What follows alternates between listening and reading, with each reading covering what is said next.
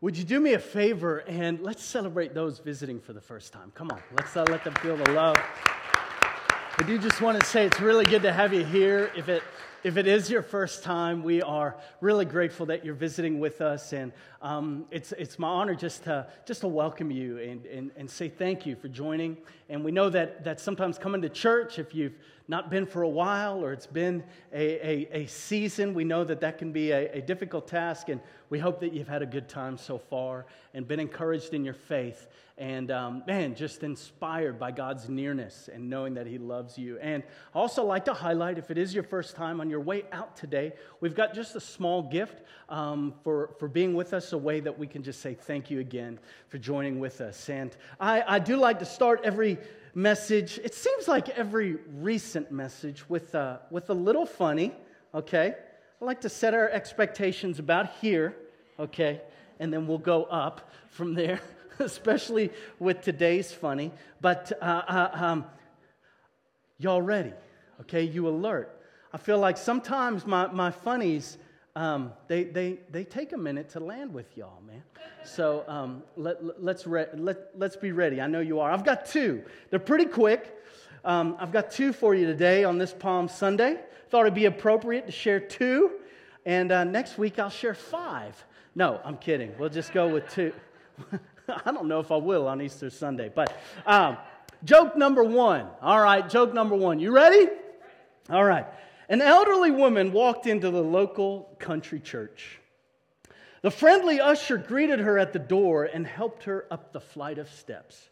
"Where would you like to sit?" he asked politely. "The front row, please," she answered. You really don't want to do that," the usher said. "The pastor is really boring." "Do you happen to know who I am?" the woman required. "No," he said. "I'm the pastor's mother," she replied indignantly. "Do you know who I am?" he asked. "No," she said. "Good," he answered. All right. That was so good, I'll go into number 2. Okay, all right. All right. A preacher visits an elderly woman from his congregation. As he sits on the couch, he notices a large bowl of peanuts on the coffee table. "Mind if I have a few?" he asks. "No, not at all," the woman replied. They chat for 90 minutes or so, and as the preacher stands to leave, he realizes that instead of eating just a few peanuts, he's emptied most of the bowl. "I'm terribly sorry for eating all your peanuts. I really just meant to eat a few." "Oh, that's all right," the woman says. "Ever since I lost my teeth, all I can do is suck the chocolate off them." Little gross.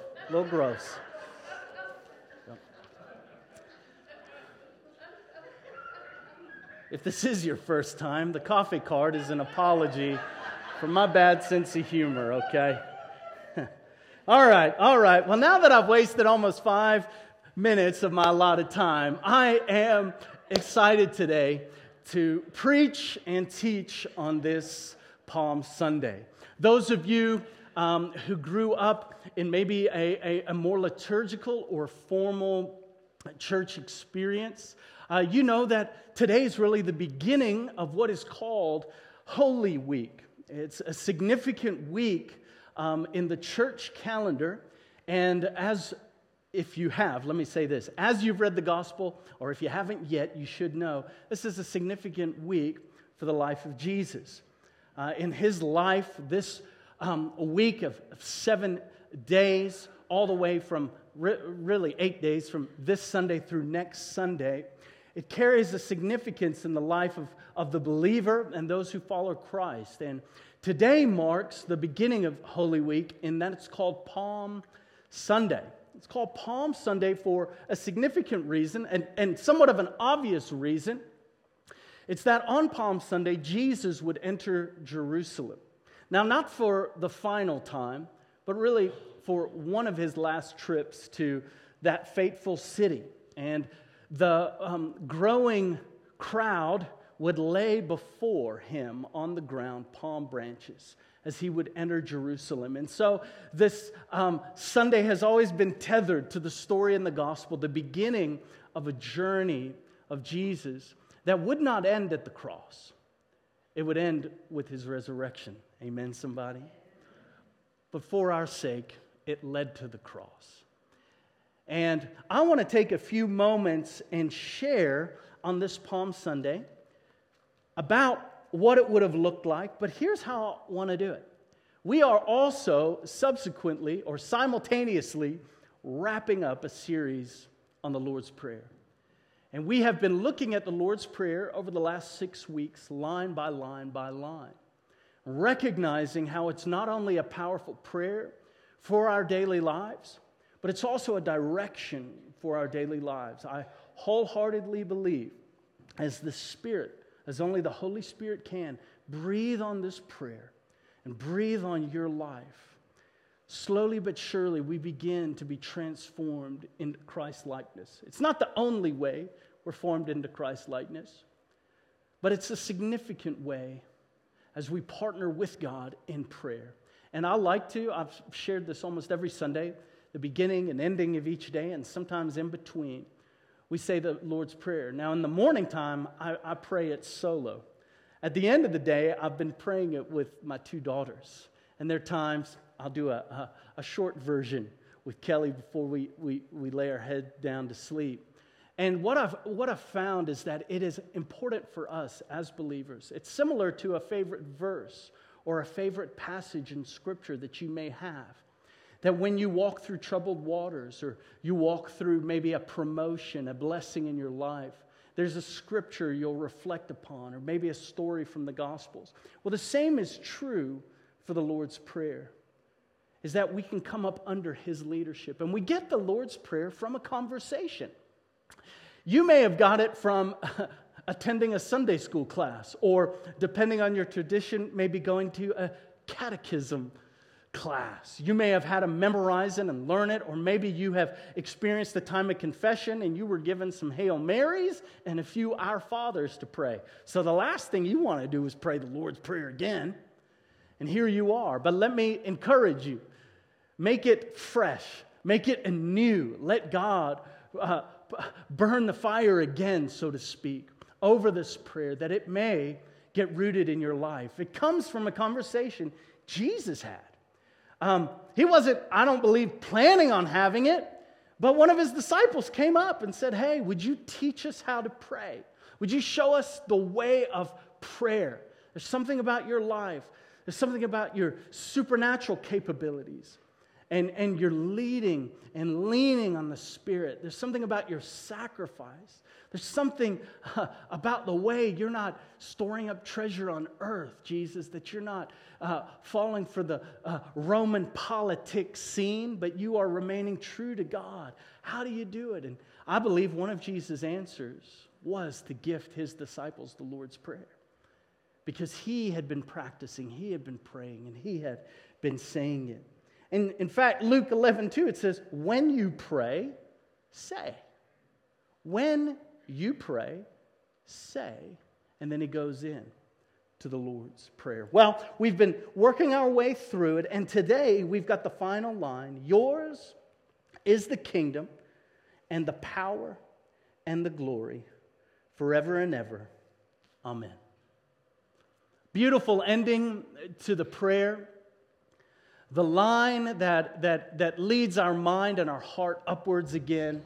A line that is again a seed of surrender and submitting and reminding ourselves that it's His kingdom, somebody.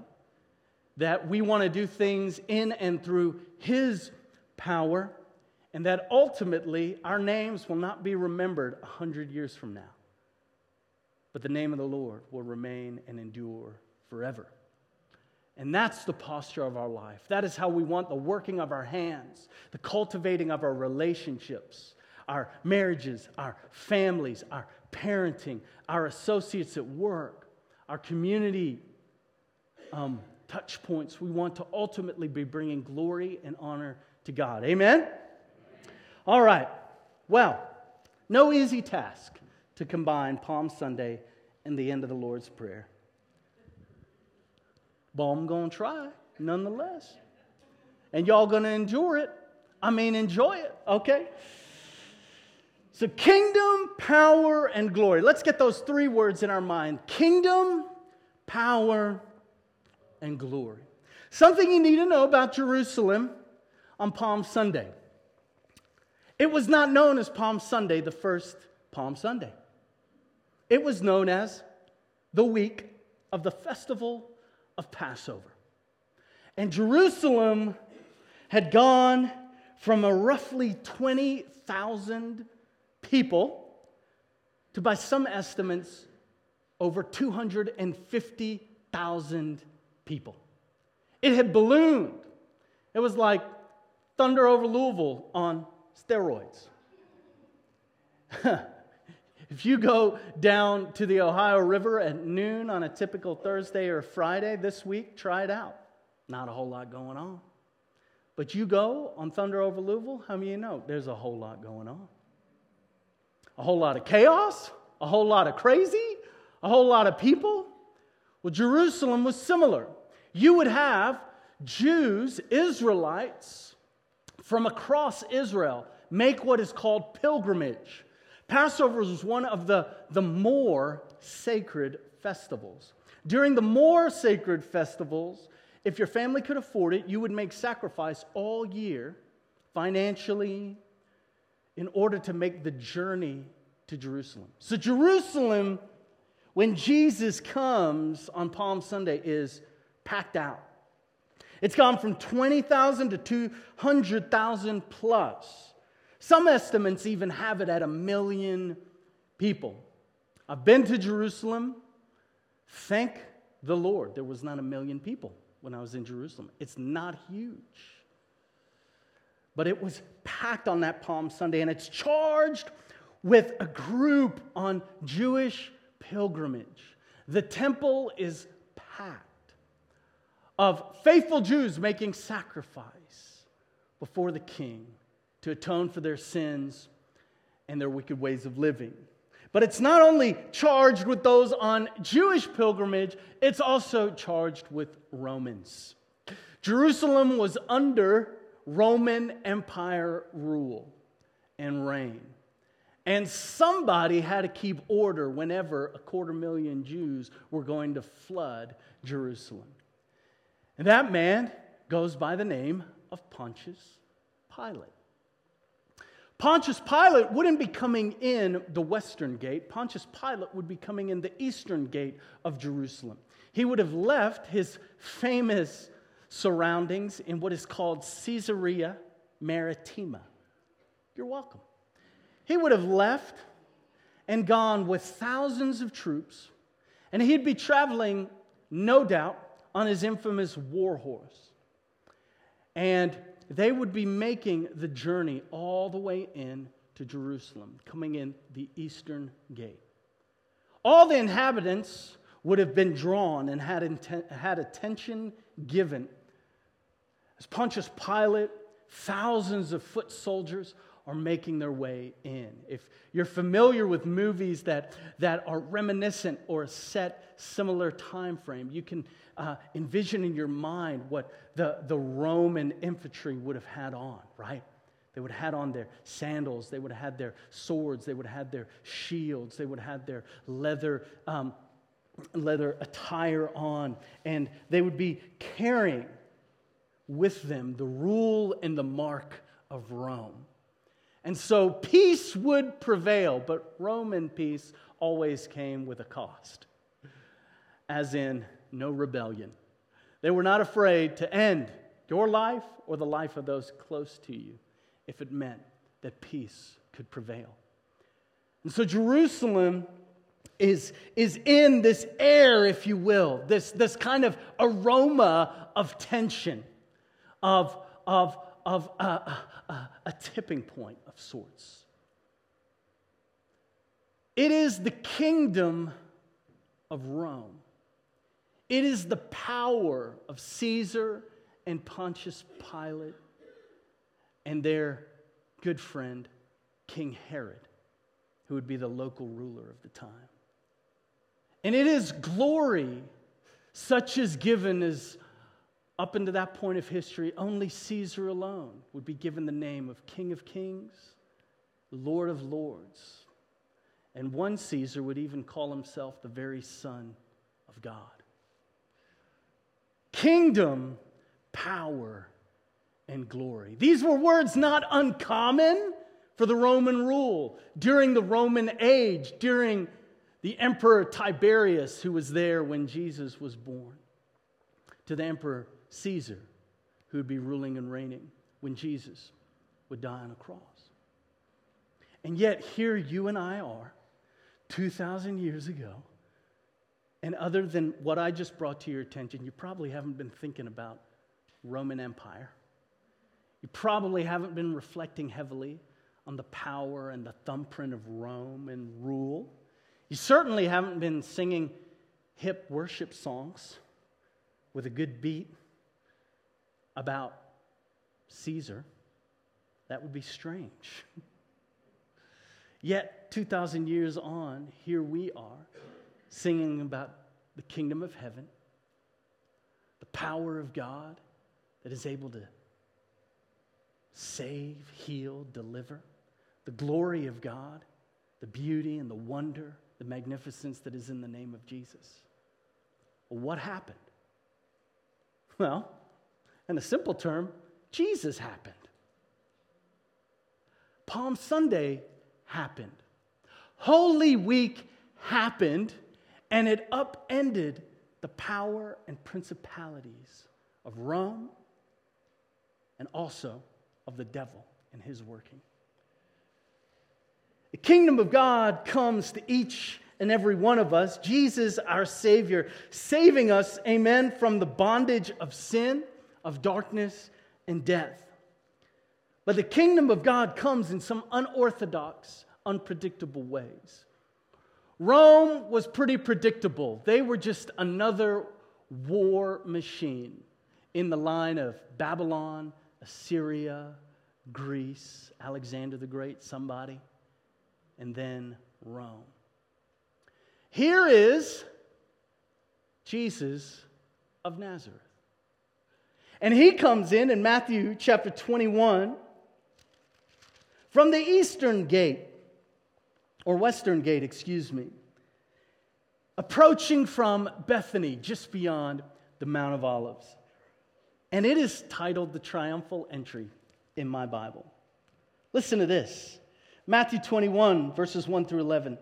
As they approached Jerusalem and came to Bethphage and the Mount of Olives, Jesus sent 2 disciples, saying to them, "Go to the village ahead of you, and at once you'll find a donkey tied there, with her colt by her. Untie them and bring them to me. If anyone says anything to you, tell him that the Lord needs them, and that he will send them right away." This took place to fulfill what was spoken through the prophet. "Say to the daughter of Zion, see your king comes to you, gentle." What? Riding on a donkey. What? On a colt, the foal of a donkey. The disciples went and did as Jesus had instructed. They brought the donkey and the colt, placed their cloaks on them, and Jesus sat on them.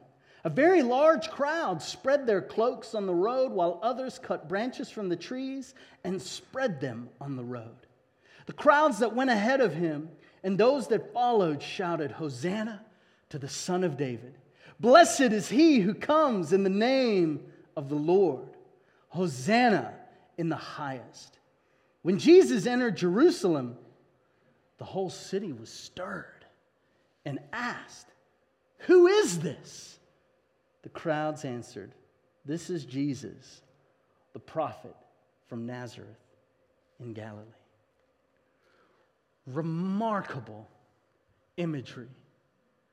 The kingdom of Rome coming with the power and the majesty and the war horse. Pontius Pilate probably had some music blaring, blasting. You'd imagine Pontius Pilate didn't succeed and enter that title easily. It wasn't given to him as a birthright. But you can imagine him striving, him leading, conquering armies of Roman foot soldiers and infantry into battle and destroying other nations, maybe even portions of Israel itself. Pontius Pilate on a rage, here to enforce the rule of Rome. Starkly contrasted with your, hopefully, and my Savior, King Jesus. Coming, not even on a donkey, but the foal of a donkey. Somebody, it's come on, like Zechariah, get your point across, man. The way and the word of peace, the calm, the generosity, the confidence, the security of the kingdom of heaven invading earth. Now this stays true to the life of Jesus as he's born in Bethlehem. Like, you gonna make a difference, you born in Rome, not Bethlehem. And yet King Jesus is born in Bethlehem, the town of David, in the back hills of Judea. It's so antithetical to sometimes how you and I envision the kingdom moving. And yet, time and time again, we see God moving in unorthodox, subversive ways. Think about how he moves in our lives, quietly, calmly. I think about the prophet Elijah. The prophet Elijah had did some big things for God, especially on Mount Carmel, somebody. And moments later, he moved from Mount Carmel to the foothills of a different mountain. And he was used to God showing up with earthquakes, with fires, with loud sounds. But the scriptures say God wasn't in any of those moments. But then a soft whisper approached the cave. And it's at that moment that God spoke to Elijah. In a similar form and fashion, to the people who were hearing, to the people whose hearts were postured towards the Lord, they could hear. And they would have heard the Roman foot soldiers shoot. They were probably surrounded by him. And here Jesus makes way, quietly, borderline silently, but for the crowds, declaring his praise. The kingdom of God enters Jerusalem. And the people cry out, Hosanna to the Son of David. Blessed is he who comes in the name of the Lord. Hosanna in the highest heaven. The kingdom of God comes in some unorthodox and strange ways. And yet, for those of us ready, praying, willing to listen, it comes to each and every single one of us. And on Palm Sunday, it came in a way that they did not anticipate. But it came to upend the typical cycles of kingdom and empire. It came in peace. It came in the form of agape love. Non-manipulative love. Non-self-seeking love. It came with God in a bod. God with skin on. And a self-sacrificing love that we talk of today as agape love. The willing heart of Isaiah 53, the suffering servant, that through his entrance into death, he would give you and I life. The kingdom of God had come. And here we see the Lord's Prayer. It says, yours is the kingdom. Like I like at the end of the Lord's Prayer, I'm like, okay, God, I've got to remind myself, yours is the kingdom. Your kingdom comes in kingdom ways. Your kingdom comes in kingdom ways. Your kingdom comes every time I obey your word. I am putting the kingdom of God out there. Like, so when a conversation goes sideways, and none of us pull fists, amen? But say we did. In the kingdom of God, it shows up when we choose to lay our fists down and say, you're not worth it. Just kidding, don't say that. But in an argument, You just fight or flight, baby. No, you put your hands down and you say, man, I forgive you. And walk away. The kingdom of God shows up every time vengeance is on the table and we choose peace. Kingdom of God shows up in remarkable ways. Sometimes in simple ways, as familiar as the two words, I'm sorry. Forgive me. Kingdom of God shows up when we choose generosity instead of selfishness. When we choose to honor the ways of the Lord and the teachings of Jesus above and beyond what our flesh and our emotional intelligence at the time tells us to do. We take the high road of Christ. And Jesus' teachings are not just good advice.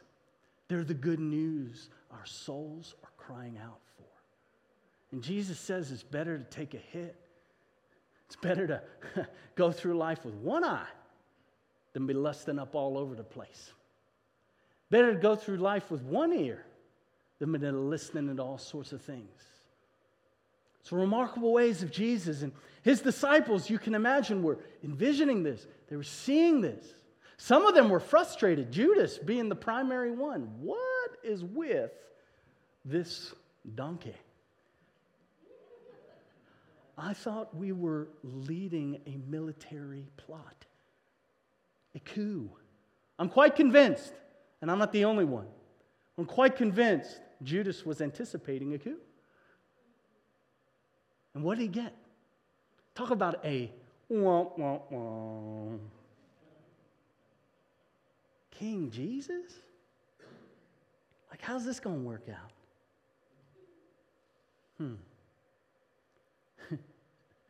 And Jesus probably like, trust me. Nah, I can't.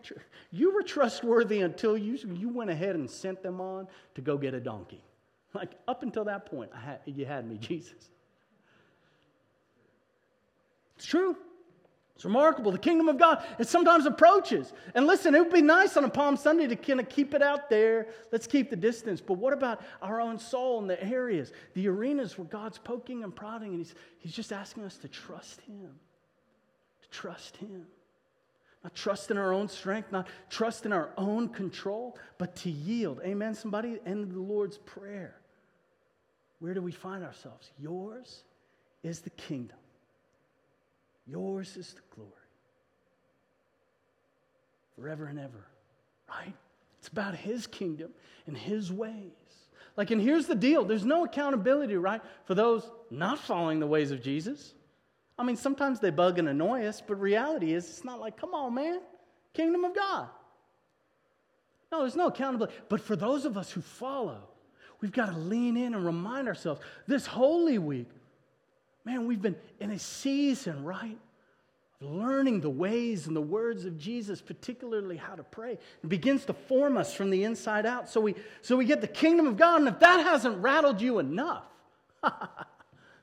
just wait, I got two more thoughts, all right? Kingdom of God, let's talk about for a moment the power of God. Now, the power of God is real, to seek and save the lost. The power of God is willing and able to heal. We love the power of God when it's on display. But the power of God referenced on Palm Sunday and on Holy Week is not a power that is in authority and control. It is a power yielded to the Word and to the ways and to obedience to the Lord, His ways of doing things. I want you to see something fascinating from John chapter 13, verses 1 through 4. John chapter 13, verses 1 through 4. This is now chapters on in the Gospel of John from the triumphal entry. Still now we're in Holy Week. For some of you with a bit of a liturgical background, this is that Maundy Thursday coming up. This is from that significant meal that they would share together. John 13, 1 through 4. It was just before the Passover feast.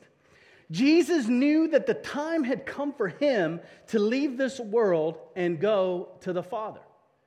Having loved his own who were in the world, he now showed them the full extent of his love.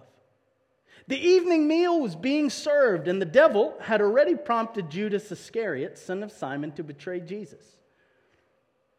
Jesus knew, think about that, Jesus knew that the Father had put all things under his power. All things. Is that the Roman Empire? Yeah. World history? Angels? Demons? Yeah. All things. All things. Jesus, what you gonna do? What you gonna do? He put all things under his power, and that he had come from God and was returning to God. So he got up from the meal, took off his outer clothing, wrapped a towel around his waist.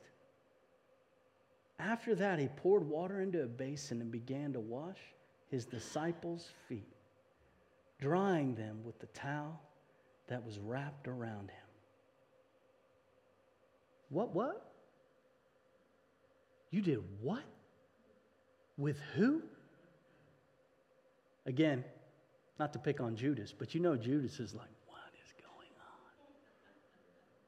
Jesus, this is ridiculous. This is what the servants do. Why would you humble yourself? Peter's about to push Jesus away, be like, well, you gonna do that? Wash all of me. Typical Peter. But this is power turned on its head. God in Christ is revealing a power that is motivated by love, not title or popularity, but a love that is self-sacrificing and generous in every way. Jesus finds a towel when the religious leaders are chasing titles. Remarkable. Like, Jesus is now alert. It makes you wonder, like, has he always been alert or now he's alert? I think now he's alert. Whew. Everything is under my power. Everything. God has magnificently put everything under my power. But Jesus had passed the test. After his baptism, he's led into the wilderness and faced 3, not casual temptations, but 3 major temptations. Another message, another time. That aren't trivial, but life direction organizing. From Satan himself would tempt him. With Scripture, somebody, how confounding is that? And Jesus could sift through the lies and the mirage and knew, man, you don't give me power. Everything I have comes from him and his hand. And I'm only going to go where he says go. I'm only going to do what he says do. I'm only going to hold what he says hold. I'm only going to let go of what he says let go. I'm only going to enter where he says enter. I'm only going to exit when he says exit. Jesus was in line and in direction with the Holy Ghost, staying in step, and here he was holding power. Man, come on, man, what does he do? He reaches for the towel. He doesn't reach for the title and say, I shall forevermore be calleth King Jesuseth. No. He's like, hey, Judas, could you get one of those gold plaques with my name and a title? Peter, let's start making some business cards. No, please. Not that there's anything wrong with a title for your desk, please, or business cards for that matter. But Jesus grabs the towel, grabs a wash basin. And what is he doing? He's modeling for his disciples how this kingdom is going to operate. Because I think, I'll be honest, I think somewhere in the line, Jesus knows that in World War II, there's going to be some ladies who gave their life up as nurses on the battlefield. They would go along with a white dress, a little red cross. And the wounded soldiers that nobody would go near or had the time to visit, they would go and bind up their wounds, pray over them, care for them. I think Jesus knew that a couple decades after his death, Roman occupation would get so brutal and get so ugly. But the people who followed him in his ways would feed those who had no food, would tend to the sick, that hospitals would be birthed. How? By churches creating rooms on the side of their buildings to care for everybody else society says we don't have time and you need to keep distance from. Christ enters in. And Jesus, with all authority, all power, chose a towel over a title. Remarkable example. God is giving us a picture for how his kingdom. And here we are at the end of the Lord's Prayer. Yours is the power. The power. God, I don't want to do things in my own strength. God, no matter how significant or insignificant, none of it matters. It comes up under your leadership, your ways. And it's only through your power the kingdom of God operates. And then that final thought is for the glory of God. And here we enter in to what's coming Friday. Matthew 21, 32 through 44. The glory of God on display in an upside-down kingdom of Rome. That on their greatest day, what they didn't know is God was having his greatest moment in human history. That is, Rome hung up just another Jewish Messiah, so they thought. God had entered humanity and willingly laid down his life that you and I might have life. And taste and see that God is good. As they were going out, they met a man from Cyrene named Simon, and they forced him to carry the cross. They came to a place called Golgotha. We can skip down to 38. 2 rebels were crucified with him, one on his right, one on his left. Those who passed by hurled insults, shaking their heads. In verse 42, he saved others, they said, but he can't save himself. He's the King of Israel. Let him come down now from the cross, and we will believe in him. He trusts in God. Let God rescue him now if he wants him. For he said, I am the Son of God. In the same way, the rebels who were crucified with him also heaped insults on him. Jesus, we would come to know in some letters in the New Testament, as well as in the end of the Gospels. The story doesn't end on Friday. We know that Sunday was coming, the resurrection and the life. But Jesus was willing to trust God that even with all earthly glory gone, he could trust God in obedience and faith. And the anticipation is that his followers would do the same. That we would remain steadfast, we would remain faithful and consistent in and out of season. We wouldn't just pick the right moments where it feels good to choose him, but we would choose him and his ways in every season. And I'm convinced, I know one of the ways the Lord has held me in seasons is this Lord's Prayer. It has a way of reminding me, and I don't know about you, but I am in need of reminding. It's not about my name, my kingdom, my ways. No, it's about trusting his name, his kingdom, in his ways. Amen? In the book, Lord Teach Us, William Willimon and Stanley Hauerwas, they say this: in teaching us to pray, Jesus is making us more truthful, more faithful. Jesus is making us his disciples. In praying, our lives are being bent away from their natural inclinations towards God, somebody. we are becoming the very holiness, obedience, forgiveness for which we ask for in the Lord's Prayer. And here we are, 2,000 years on, seeking and serving and loving and caring and pardoning when revenge and selfishness is all up in our culture. Here we are as witnesses attesting to the kindness, the goodness, and generosity of God. Amen?